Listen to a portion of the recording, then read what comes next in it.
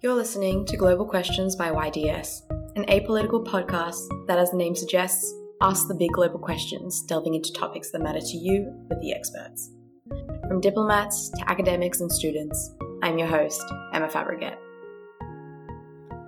Today I'm joined by Amma Berko and Nayonika Bhattacharya. When I think of true allyship, I think of just creating change and creating a revolution within. We will be delving into the history behind the Black Lives Matter movement, discussing how to be a good ally, questioning our own systematic racism here in Australia, and providing information on how to look at our own deeper biases. We acknowledge the traditional custodians of the different lands on which the guests and I have gathered on, which we work and live, and recognise their continuing connection to land, water, and community. We pay respect to elders past, present, and emerging. I first want to say thank you guys both so much for joining me on this podcast and talking about the current events that are going on. I think this is a very important conversation to have. And first, if you could give us a little bit information about yourselves, tell us a bit of your academic and professional backgrounds and your interests. My name is Amma Berko. I am 20 years old and I'm just currently finishing up my last semester at UTS, studying a Bachelor of Communication, where my major is public communication and I'm minoring in digital and social media. So after uni, I really aspire to get into the tech industry. So that's UX strategy, social strategy, and really working within the tech industry and building on diversity and inclusion. For me personally, I grew up not being able to see a lot of people that looked like me and represented me in that industry. So that's something that I'm very passionate about doing in the near future. I think it's really important to note that I speak to my experience. Everything I say is, of course, to my own truth as a Ghanaian Australian. I can't speak to all my African Australian peers here. I can't speak to their direct experiences. I can't speak for every Black person in the United States, every Black person in the UK, every Black person across the globe. I think that's a given. However, I want to utilize this platform to amplify our voices, amplify our pain. Hey everyone, my name is Nayonika. Really nice to meet you, Emma, and thank you for doing this, Emma. I think it's really important we have these conversations. As for my academic background, I do a double degree in arts and law, with a major in politics and international relations and a minor in psychology. As someone who's grown up in a very third world and second world country context, I think it's really important we have these conversations because when you study this from an academic lens, I think there's still a lot of misconception and there's still a lot of gap in terms of how people are represented and what people know about different cultures and lifestyles. And I think that's something that really needs to change through representation, and which is why I think conversations like this are important. And I'm really interested in going into the feminist legal space and working on public litigation or women's law or anything to do with family law as well.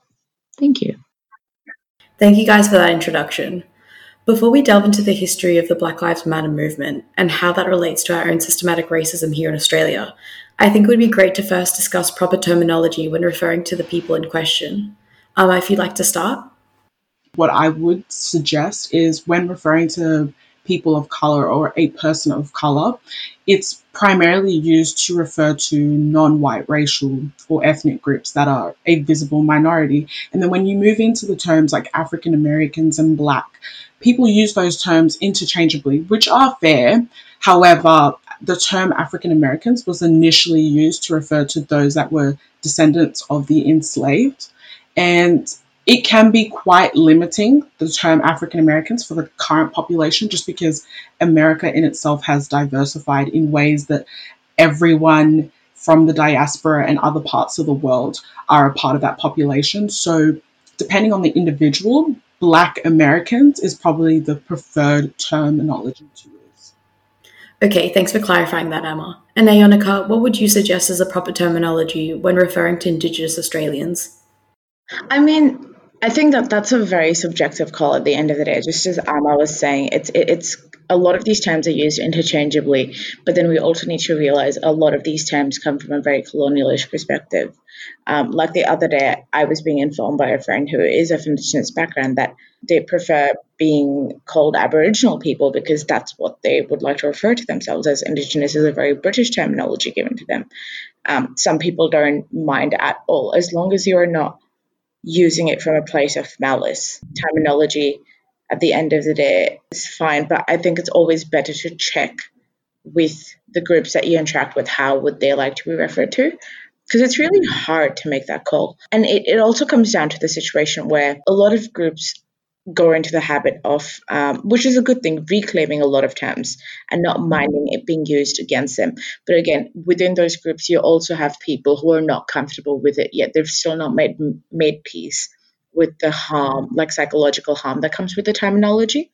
And that's very understandable as well. So I think as a bystander, it's always your duty to ensure that you've taken every step within, like in your handbook, to make sure that you've acknowledged everyone's state of well-being and you use the appropriate terminology. So I think the safest terms obviously would be Indigenous Australians, or I find it easier to refer to them as First Nations friends because they are First Nations people, they are true Australians. I think the minute you start using terms like Indigenous and Aboriginal, they both come from a very British context. And I think it really diminishes their connection to land, water, and seas. And I think just using First Nations people just really acknowledges the impact and the connections that they've had and still do. And that way it becomes easier to converse. But again, this is from an outsider. My word should not be gospel truth. Thank you both for that. Now, if we start to discuss the current protests in America against police brutality towards Black Americans, Amma, could you tell us about the history that has led and continues to support these events? Yeah, of course. I think for me, I find that a lot of people always question, why do we need to talk about slavery? Slavery is of the past. It doesn't exist. It shouldn't correlate to the events that are currently happening right now in America. But I think it's really important to understand that the history of African American slavery in itself has revealed the ways in which Black bodies continue to be criminalized and brutalized almost. And because of that, that's why we see the events of police brutality and mass incarceration and racial disparity that's so evident. So the claim that slavery is of the past is a very dangerous and almost ignorant statement to make, because it doesn't necessarily acknowledge how slavery to this day still affects the liberation of African Americans. So when we look at the history of African American history, it literally starts from the transatlantic slave trade, where slaves were taken from West Africa predominantly, and it was in essence a triangular route from, so you had Europe to Africa to the Americas and then back to Europe, where European merchants, they exported goods to Africa in return for enslaved Africans and resources such as gold, ivory, cocoa, a lot of these resources that Africa is now so renowned to have. And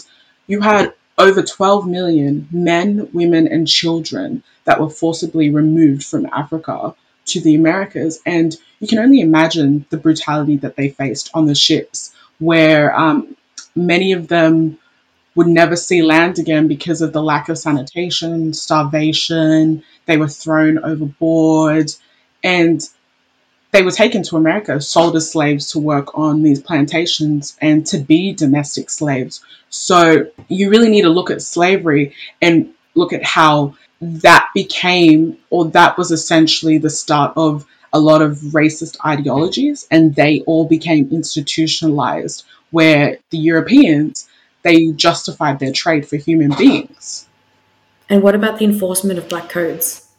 Yeah, so Black codes, they at that time, they were laws that were used to regulate Blacks. So after the Emancipation Proclamation Act in 1863, under the Black Code, states were they obliged Black people to sign yearly labor contracts, which were vagrancy laws, and that if they were declined, Black people would risk being arrested, fined, forced into unpaid labor. And this basically was the premise that set the black population in America behind. They weren't able to vote. They weren't really a part of producing the economy at that time. So they lacked basic human rights. So Jim Crow moves into segregation. You had segregation laws that were deemed constitutional.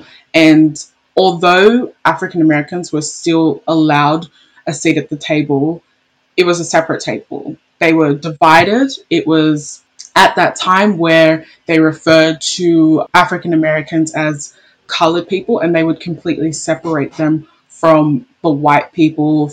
And we see this through the public schools, libraries, hospitals, transportation. A lot of the rights that an individual should have had were completely stripped of. They weren't legally allowed to vote in their interests. And if they wanted to vote, they had to pay to vote. And at that time, a lot of them did not have the sufficient funds to vote. So that automatically put them a step back.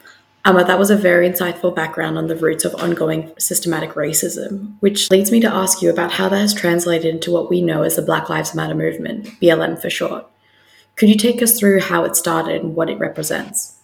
In 2012, when 17-year-old Trayvon Martin died at the hands of George Zimmerman, which was a neighborhood watch, and claimed that it was self-defense, we saw like a lot of protests. They began to transpire across the whole country, demanding changes from Florida's stand your ground laws to gun control. And the phrase itself, Black Lives Matter, was first coined in 2013 by three African American women, Alicia Garza, Opal Tometi, and Patrisse Cullors, in response to George Zimmerman's acquittal. However, like the term itself, Black Lives Matter, didn't actually gain nationwide use until August 9th, 2014. And that was when Michael Brown was shot and killed by a white police officer in Ferguson, Missouri. And the police officer claimed that Michael Brown had fit the description of a suspect in a convenience store theft. So as a result of that, and as a result of his death, protesters began to swarm all around the city of Ferguson, and the overwhelming police response to these protests kept the surveillance of the movement on the news. And it's very starkly similar to what we're seeing right now as a result of George Floyd's death, the current wave of protests. And although Ferguson began to simmer down, or the coverage of Ferguson began to simmer down, it was essentially the combination of social media, ubiquitous video cameras, and just the reoccurrence of African American deaths at the hands of police brutality that saw the movement rise. It's important to note that the movement itself, it affirms Black humanity in the face of almost senseless killings of unarmed Black men and women. Yeah, of course. And I think it's also important to note, it also includes issues of Black women and LGBTQ plus communities, undocumented Black people and Black people with disabilities as well. So it's a very inclusive movement, which often gets misinterpreted. Yeah, I think Alicia Garza, the original founder of the movement, she says specifically that the movement is a call to action. So it means that it's a place, and this is a time for Black people like myself to just reimagine a world where we are free to exist, and a world where we are free to live. And it's also, more importantly, a tool for our allies to show up differently for us. Of course, and that's what makes it such a powerful movement. This movement has recently come together this year after the brutal murder of George Floyd by white police officers. Could you talk to us about that? From what we've seen, that on May 25th, George Floyd was killed whilst being arrested, police officer Derek Chauvin. And in that time frame, we had bystanders that were able to capture the video, and it showed the white police officer pinning Floyd to the ground whilst he was handcuffed, and his knee pressed into the back of Floyd's neck for about 8 minutes and 46 seconds. even after Floyd had lost consciousness. And that in itself, it very much brought to light almost grotesque nature of police brutality, which is very much backed up with clear statistics that show that black men are actually killed by police at an exceedingly higher rate than white men. These protests are so prevalent across the nation and even worldwide because black people like myself, we've gotten to a standpoint where we're tired and we want these numbers to change. We don't want to have to turn on the news every day and see another death. Until these changes become reformed into policies and the systems, the movement is not going to go away. Of course. And it's exactly that, like you say, it's challenging the systematic racism that's seen. I mean, I was reading that there's a report by the city of Baltimore, by the Department of Justice, which had found that black residents of low-income neighborhoods are more likely to be stopped and searched by police officers, even if white residents are statistically more likely to be carrying guns and drugs. Exactly. Like if you just look at Minnesota, it actually has some of the worst disparities between white and black people. Minnesota has a black population of about 6%, where Minneapolis, the city, has a black population at just under 20%. And in recent years, what the city has seen is that 8% of the black households were actually unemployed compared to the 3% of white households. So you really get to the core of the racial disparities, and you find that these disparities are actually very much reflected in the Minneapolis Police Department. Yes. If we talk about then the backlash that we've been seeing as well, for example, the All Lives Matter and the Blue Lives Matter. So for me personally, and I think a lot of people like myself definitely agree, but when we hear the phrases all lives matter or blue lives matter, it's very glaringly ignorant. From what I recall, Blue Lives Matter became about after 5 police officers in Dallas were shot in response to a national organization. Although the phrase all lives matter is well intended, I get it. Every single human's life matters. However, like almost deflects and it diminishes and suppresses our voices. Our voices are currently challenging the status quo. So when one says all lives matter, you almost put a blanket over the issues that we face. Of course. When I was doing the research, I didn't even know that there was a thing such as Blue Lives Matter. And the more I looked into it, retaliation was to what they saw as a war on cops. What they say, what the research I found says, was instigated within air quotations by the BLM movement and the Obama administration. But looking deep within the actual statistics during Obama's administration, was when there was the least average number of police fatalities due to assault, bombing, stabbing, gunfire, and vehicle assault per year. So I thought that was very interesting as well, that a movement such as the Blue Lives Matter movement would start during an administration that actually had the least amount of police fatalities. So I just wanted to point that out.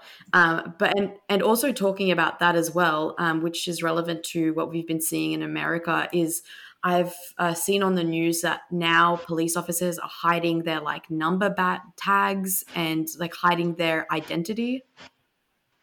Yeah, so I think that in itself really delves into the core of the amount of authority and the amount of power that police officers have in America that is overlooked. People don't actually look at the statistics, but when we do, they reveal that, Minneapolis speaking, black people are 8.7 times more likely than white people to be arrested. And this is just for low level offenses. So, trespassing, playing music too loud, drinking in public.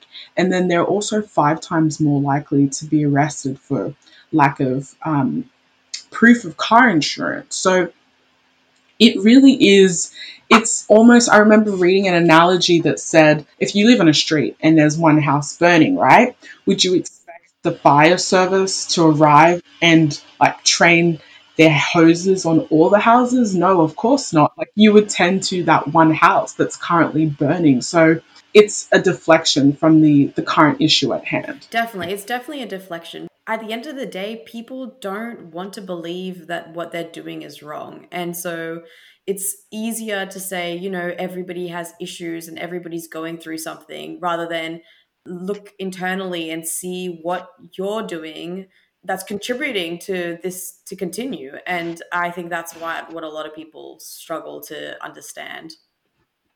And exactly, and also when people use these terms, specifically Blue Lives Matter, it's like I said, it's ignorant, but it doesn't actually look into the relationship between the Black community and law enforcement.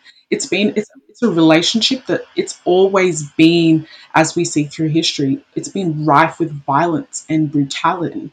Also, I wanted to add to that, but also with the power of social media, this could have been happening, and I'm sure this has been happening for years, decades. But because nowadays we have so much readily access to amazing social media platforms that we can use to expose things that are going on in the world, people are shocked, but it's like this has been going on forever. This has been going on, like I previously said, from the transatlantic slave trade to black codes to post Reconstruction, Jim Crow segregation. This has been happening. It's nothing new. Well, thank you so much for talking about that. And so now I wanted to try and relate this as well back to Australia. We've been very quick to show our support for what's going on in America, but then slowly we started to see more and more social media posts on, okay, but then what are we doing here in Australia? Because there is also systematic racism that we don't acknowledge and continues to not be acknowledged. And I think that's a very important conversation to have as well. I wanted to, speak as well with Nayonika. I know that, for example, there was the killing of the unarmed prisoner, I hope I'm saying this right, but David Dungey, which was in 2015, which has been something that's been trying to be exposed. And that was at the Long Bay prison of southeastern Sydney by prison officers, which had little to no media coverage and no charges or investigations were made against the officer. Just based on what Alma said so far, I think this movement it has been a long time coming as well. Like there have been systemic instances where that disparity is just obvious, and it's not something that you can just individually vote out, or it's not something that you can just write about and discuss. It is something that actually needed an entire system to change, and you have the same problem here in Australia. Like the other day, you have the Prime Minister saying things like slavery never happened in Australia. And small comments and conversations like this really throw you off because a country like Australia has essentially, thrived off of enslaving the First Nations people, treating them differently, treating them as less or the other subaltern category. And I think that's really led to a problem where they've never truly had an opportunity to integrate into civil society, and it's come to a point where their lives are taken for granted. And even the Royal Commission into Aboriginal Deaths in Custody in 1991, since then, you have had numbers revealed in that Royal Commission, but then now it's been 432 deaths since 1991. And I mean, if you look at the bigger picture, I think people really downplay how large a number that is. Our First Nations people make up 2% of the population, but then they still account for 80% of the male prison population. The women account for 67% of the female prison population.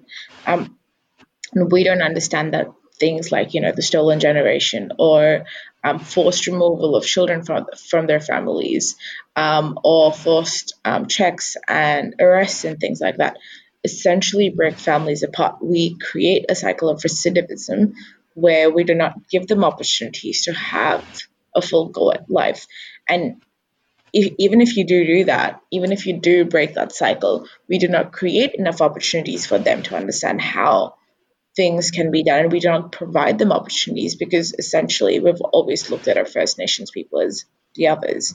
And when it happened in 2015 in Long Bay, it was horrifying because it was very similar to what happened to George Floyd, where David was unwell and he said he couldn't breathe and he was anxious, but then you had 5 or 7 police officers charge in, absolutely armed, hold him down, pin him down. And those were the exact words he uttered, that he couldn't breathe.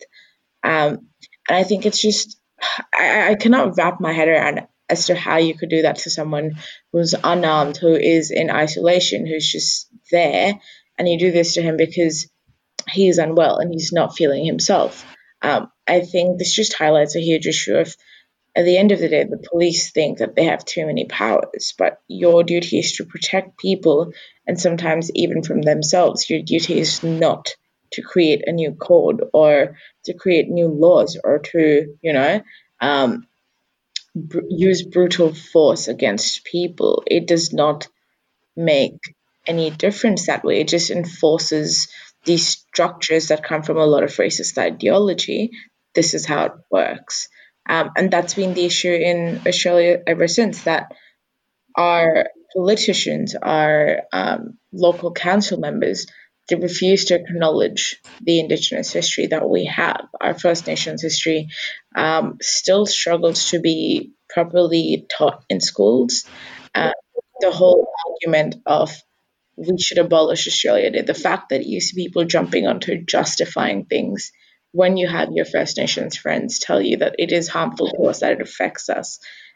When newspaper and media outlets justify racial practices like removing children, or tend to forget that the stolen generation was existent up until 30 years ago. I think you have a very skewed conversation in that sense, because people just don't understand that this actually affects people who still are around us today, in a very disproportionate way. Of course.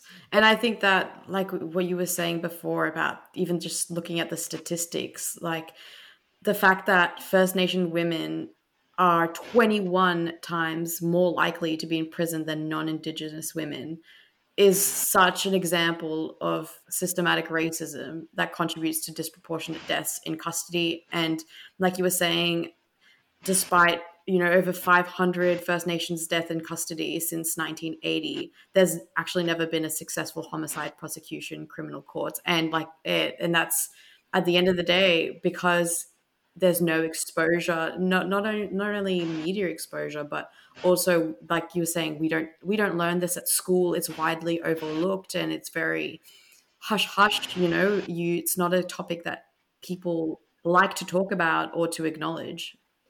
I mean, it goes down to the very fact that if the head of the country refuses to acknowledge its racist history, I think it makes it very hard to expect everyday Australians. But then I think that's where everyday Australians need to realize that they have to challenge the very dialogue and the conversation going around this. Yeah, and I think that's very similar to America as well with Trump. The certain words that he uses and his tweets and the things that he says, in a sense, validates and encourages other people to use similar language, which is so detrimental. And it's like taking 15 steps back from the position that I feel like we are today. Like with social media, you're able to educate yourself so much more deeply. Like you were saying, having a prime minister here or a president in the US that speaks certain ways or doesn't acknowledge certain things only like reinforces or avoid the uncomfortable truth.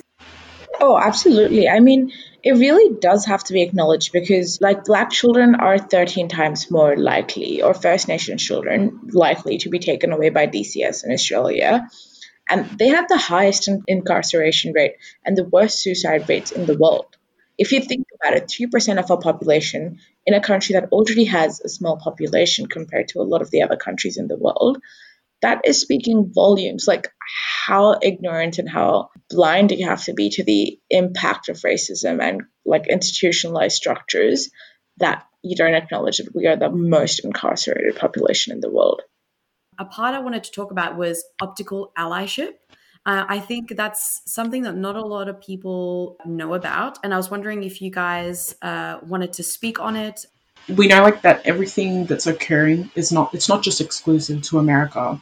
We know that it's not just an American issue. There's also it includes Australia. So I think a lot of African Australians, like myself, at the moment we're quite tired because we have to go above and beyond to explain ourselves or to just recall points of history. So in this moment, we need people to have a lot more empathy, right? So we also need people to understand how detrimental optical allyship is, and to really get to the core of true allyship. Optical allyship, it's very much surface level, and we're seeing a lot of companies, a lot of brands limiting themselves to platform the ally, right? So they're really getting into performative activism, which doesn't actually account for being a true allyship beyond social media or beyond the talk. And I remember reading something by Latham Thomas. He actually coined the phrase true allyship, and he said that it's actually about building trust, being consistent, standing up, speaking up, recognizing the struggle, and actually like carrying some of that weight. And throughout my life speaking per se, in Australia, like many others, Black people, First Nations people, and people of colour, we've endured racism in both overt and covert scales. And quite frankly, it does hurt, from work environments to school to public places to conversations with our friends that don't even recognise the microaggressions that they're feeding into. It's not new, but it's building up on us per se. But we're determined to create spaces for us and by us, but we need the help of true allies. When I think of true allyship, I think of just creating change and creating a revolution within that consists of hiring and empowering Black students and First Nations people, and supporting Black-owned businesses, diversifying boards and hiring like within upper management. And at the end of the day, we must proactively be an ally to people of color at all times. And as a white person, I know that one of the most important things that I can do and I must do, and is to look personally into, our own lives, our own biases, and even adopted stereotypes. I think that's something that's often overlooked. There are so many stereotypes that we unfortunately learn through either your family or social media, movies, friends, like the people. It's like I can't remember what the phrase is, but it's like, show me your friends and I'll tell you like who you are, or something like that. I almost want to call it like invisible racism. Like it's like very small, small terms or small things that people say. That's a covert form of racism, and that's microaggression. Yeah, that's exactly it, microaggression. For me, that's been so eye-opening, because I've always known that those things aren't correct to say, but I hear it all the time. It's like small things you say that reinforce a stereotype, which at the end of the day is racist. And microaggression is something that I think still really needs to be discussed and talked about, because people that, like to believe that, yes, I'm not racist and I don't say these things and XYZ. It's like, yeah, but then you need to look at yourself and also the stereotypes you've adopted and question that. Do you love Global Questions? Then you'd be happy to know that we run events all through the year. Find us on your socials. Search Young Diplomat Society to keep up to date with upcoming events. Exactly. I think, like you just previously said, you really need to look within, because people that actually engage in microaggressions, they're normal people and they don't even realize what they're doing. Like they experience themselves as like good, moral, like decent individuals that are saying things that are completely fine. But that's the thing, microaggressions, they actually occur because they're outside of the level of conscious awareness. So the person that's saying that doesn't actually realize the weight of their words. And I urge every white person and every non-Black person to really engage in these conversations with their Black friends so that they can understand their direct experiences with racism. I think at times we sort of neglect the idea that racism actually occurs in Australia so frequently. And I myself, as an African Australian, have experienced racism and racial microaggressions in the workplace just by going to the shops. When I go to Woolies, in education, so from primary school to secondary school to tertiary education, I've experienced a lot of racism. And I think we have come to a point where we've realized that this is actually affecting us because we have suppressed a lot of these emotions because we thought it was fine then, but it's actually not fine. It's horrible. It's something that we need to voice out, and it's something that we are voicing out. We've realized that this has affected us in ways that we never really knew, and we've connected so deeply with the events in the United States of America. So I think it's really important that as non-Black people and white people to really sit down with your friends and have this conversation to really understand their experiences with racism. And it doesn't even just remain with just racism, but it goes to a lot of privilege that occurs being a white individual. In addition to history, a lot of history that's intentionally omitted from our history books. There's just so much, and I think that's really the beauty in talking to people that we don't get to see in history books. We really need to understand when we speak to voices, Black voices, and we hear their stories and the things that they've endured, that has even more weight, even more substance than just doing a Google search or reading a book about white fragility. Exactly. I think just going on what Emma said, when they start doing that, they start rationalizing their thought, because it starts with the whole ideology that I'm not racist, but.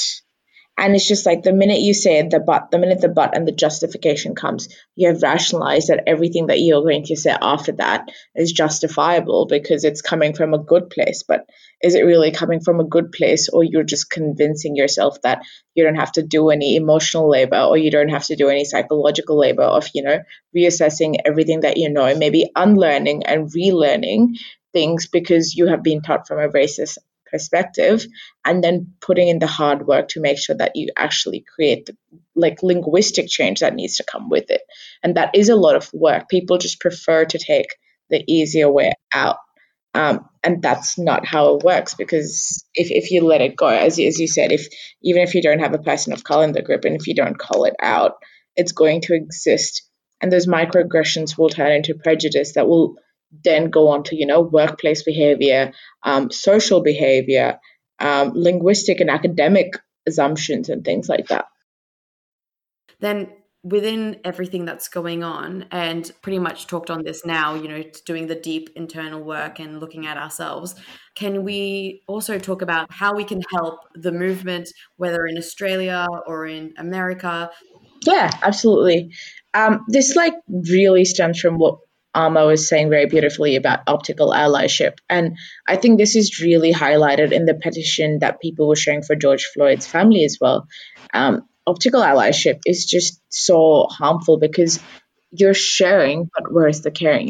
If you're sharing it, do we really take the opportunity to look deeper into what the message is trying to tell us, or do we go beyond understanding what we have to change and radicalize to a certain extent to acknowledge what is harmful, and in a way is supporting it as an ally? Like, you show up, you have those uncomfortable conversations with your friends, with your family, and I'm sure it will be isolating, but then that isolation comes with some time, and people around you will come around. Like, you need to have those conversations, otherwise it just turns into a cycle of you become complacent, and it does affect people who are your friends, people who are like your family.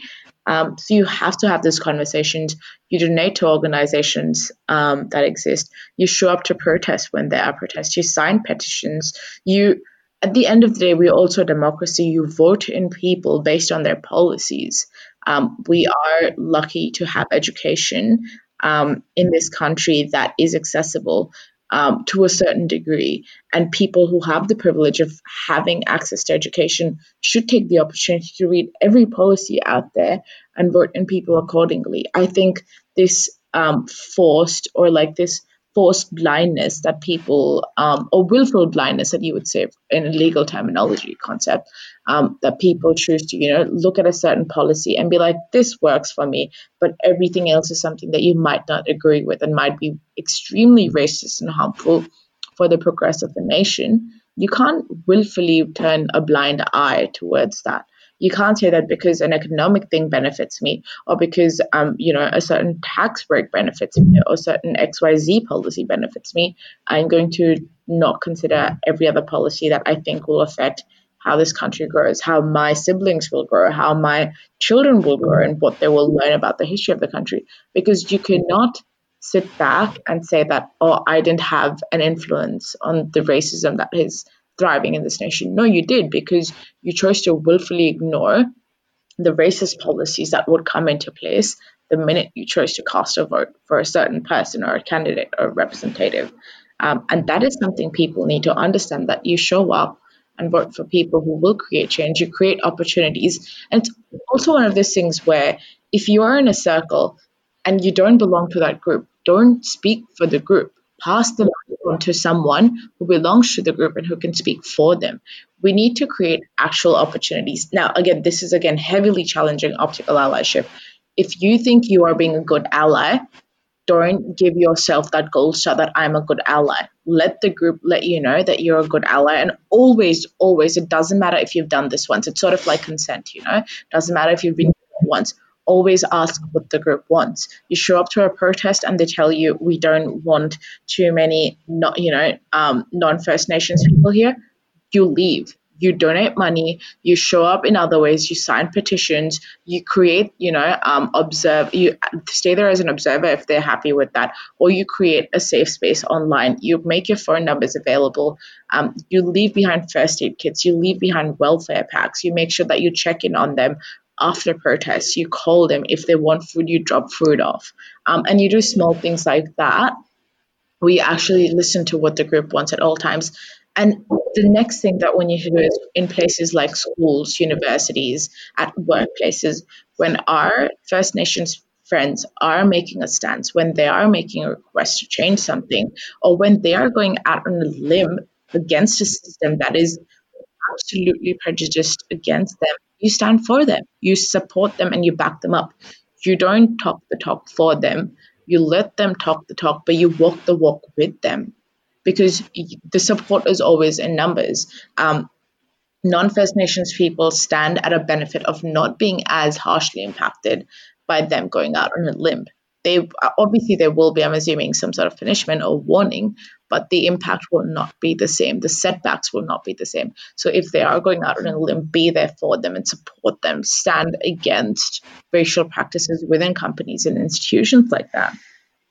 Definitely. I think what you said was so important, especially, as myself, as a white person, and for other white people, not speaking for, Indigenous Australians or people of color. And at the end of the day, as a white person, I can only speak for what I witness within my own circumstances, which is of privilege. And I think that's super important to recognize. If we can recognize the white privilege that we have and to educate ourselves and support the voices within the movement, that's the biggest role that we should have, as white people.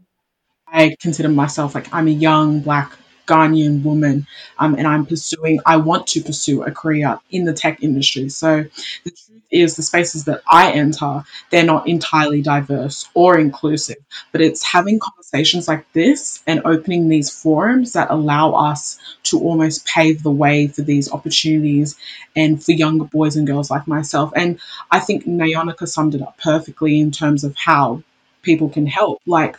Alongside donating what you can to organizations, sign petitions. There are so many petitions out there, from Breonna Taylor's petition to Robert Fuller's petition to Michael Brown's petition, so many petitions out there. And essentially all you have to do is sign them. And you need to be willing to have these conversations with your friends. Don't ignore what they have to say. Do not be complacent. You really have to check yourself and understand your privilege and how your privilege has very much allowed you to get to spaces that Indigenous people and people of color and Black people have been behind or unable to enter. And in doing that allows you to learn, it allows you to grow, and that's great. And also, you also have to read books, watch movies, specifically Netflix. Netflix has a large array of documentaries and movies that are so informative, that can really get to the core of these issues. And also, one thing that I found is that just from talking to a lot of friends, they don't actually follow a lot of not just like organizations, but voices like Black voices, Black advocates, Black activists. So I think it's also supplementing your other types of more active learning with sustained passive engagement. So follow these accounts of Black voices, Indigenous voices, people of color who are at the forefront and actually listen to them, watch them, absorb them. You don't actually realize it, but when you consume content from people that look like you and live like you, that becomes all that you see, and you don't really hear from the experiences of those that are very much disproportionately at a disadvantage. So there's so much you can contribute to the movement, and what you say and what you do in this moment will be remembered as the reflection of the value that you place on human life.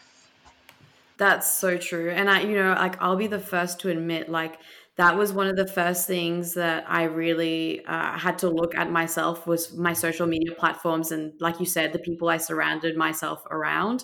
I think that you just follow people that your friends follow, and once I looked deep into that, I was like, there's changed so much. And the thing is, during this time, so many people are providing so much information of, people to listen to, businesses to support. And I'm not only talking about very well-known businesses. I'm talking about even small, like supporting small businesses, giving, like you were saying, giving them a voice and having them on your platform as well to diversify pretty much your outlook and what you're learning from others. And I'll definitely add all of those links to petitions and important either movies, videos, books that people can check in the description box for the podcast. I'd quickly want to add that while I am all for people supporting small businesses, and they should support Black businesses, I think it also comes with the responsibility that we acknowledge that a lot of the media and a lot of the culture that we do support does come from these different small Black businesses, or differently like diverse cultural businesses that might be from different regions around the world, because this is something that I see a lot within a younger population, which is we are happy to use and we're comfortable to use cultural aspects or media aspects that could be, be music, be art, be conversation and dialogue, be poetry for that matter. But we don't properly credit minorities for the hard work that they put in. And I think that's something that we really need to emphasize, which is credit the group for what they've done. You show up to a music festival, you have an amazing outfit. Make sure that it is from an authentic business and is not a commercial ripoff. That would be stealing, money from a small business that would have profited. I think small things like that, which is acknowledgement, goes a long way. And what you were just touching on now about, if you're going to a music festival and you're buying a certain outfit, I think also touching on cultural appropriation. Yeah. Again, this again is something that is very different based on every group that could be culturally appropriated. I can only speak as an Indian woman. I think it's really harmful. It's one of those things that a person of privilege benefits from practicing my culture, but the minute I do it, it becomes a negative point that puts me down in the social eyes of everyone. It becomes something that allows people to have the opportunity to make an assumption about me, to assume character traits about me, personality traits about me, assume things about my productivity, my capacity to be creative, my complacence, and things like that. I think cultural appropriation just comes from a harmful place, because at the end of the day, you are again boxing me into things when I might never be boxed into those things. You take a part of my identity that, essentially I as an Indian woman have had to justify through 300 years of colonialism, through Mughal invasion and other things like that. And then I have to come out of it and be like, oh, I still have to protect it. I can't be myself. And it's almost like the minute you choose to culturally put yourself out there, it comes with a lot of homework that I have to do, because then it's like, oh, what is this? What is that? What is this? Why is it like this? Why is it like that? And the minute you explain what your practice is or the history behind it is, it's almost like a rat race that you have to justify why this is okay and why that is okay. I mean, it doesn't like every culture does things differently, and you need to recognize every culture has its own way of recognition to the land around it, the nature around it, historical concepts around it, religious connotations behind it. And I think that's why cultural appropriation is harmful, because if you are just another average white person who can wear it and get away, you don't have to do any homework on where it comes from, what it comes from. You don't understand the significance of what it might mean to someone.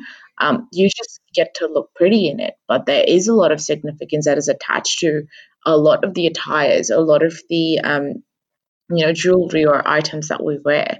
And I think it's really harmful when you don't truly understand it. I'm very happy for my white friends to wear things that might be very culturally different or might be very specific. But again, I'm happy for you to wear them in the right context. I'm happy for my other Indian friends to give them to their friends, but in the right context, because it's almost like you lose position in this conversation. You do not have the capacity to reclaim this conversation anymore the minute you become complacent, letting people get away with this practice.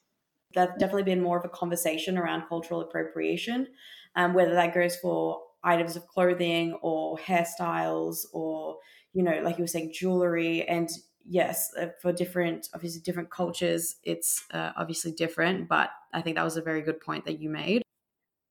Yeah, I think for me personally speaking, like it almost gets tiring having to police people into understanding like why they shouldn't use the N word or like, other racial slurs, because what they fail to realize is these terms are actually very harmful, and you can't be using these words primarily because they're being verbalized or used in music. Like you can't just you're not in a place to determine whether or not you can be doing this. That's I think Nyonika summed it up perfectly. Like you have to be cognizant of like what you're sharing and what you're doing, and you have to have these conversations with these people to understand the core root of the problem. I think like appropriation, or I call them like culture vultures, it's harmful because it perpetuates stereotypes and it almost shifts culture into a commodity.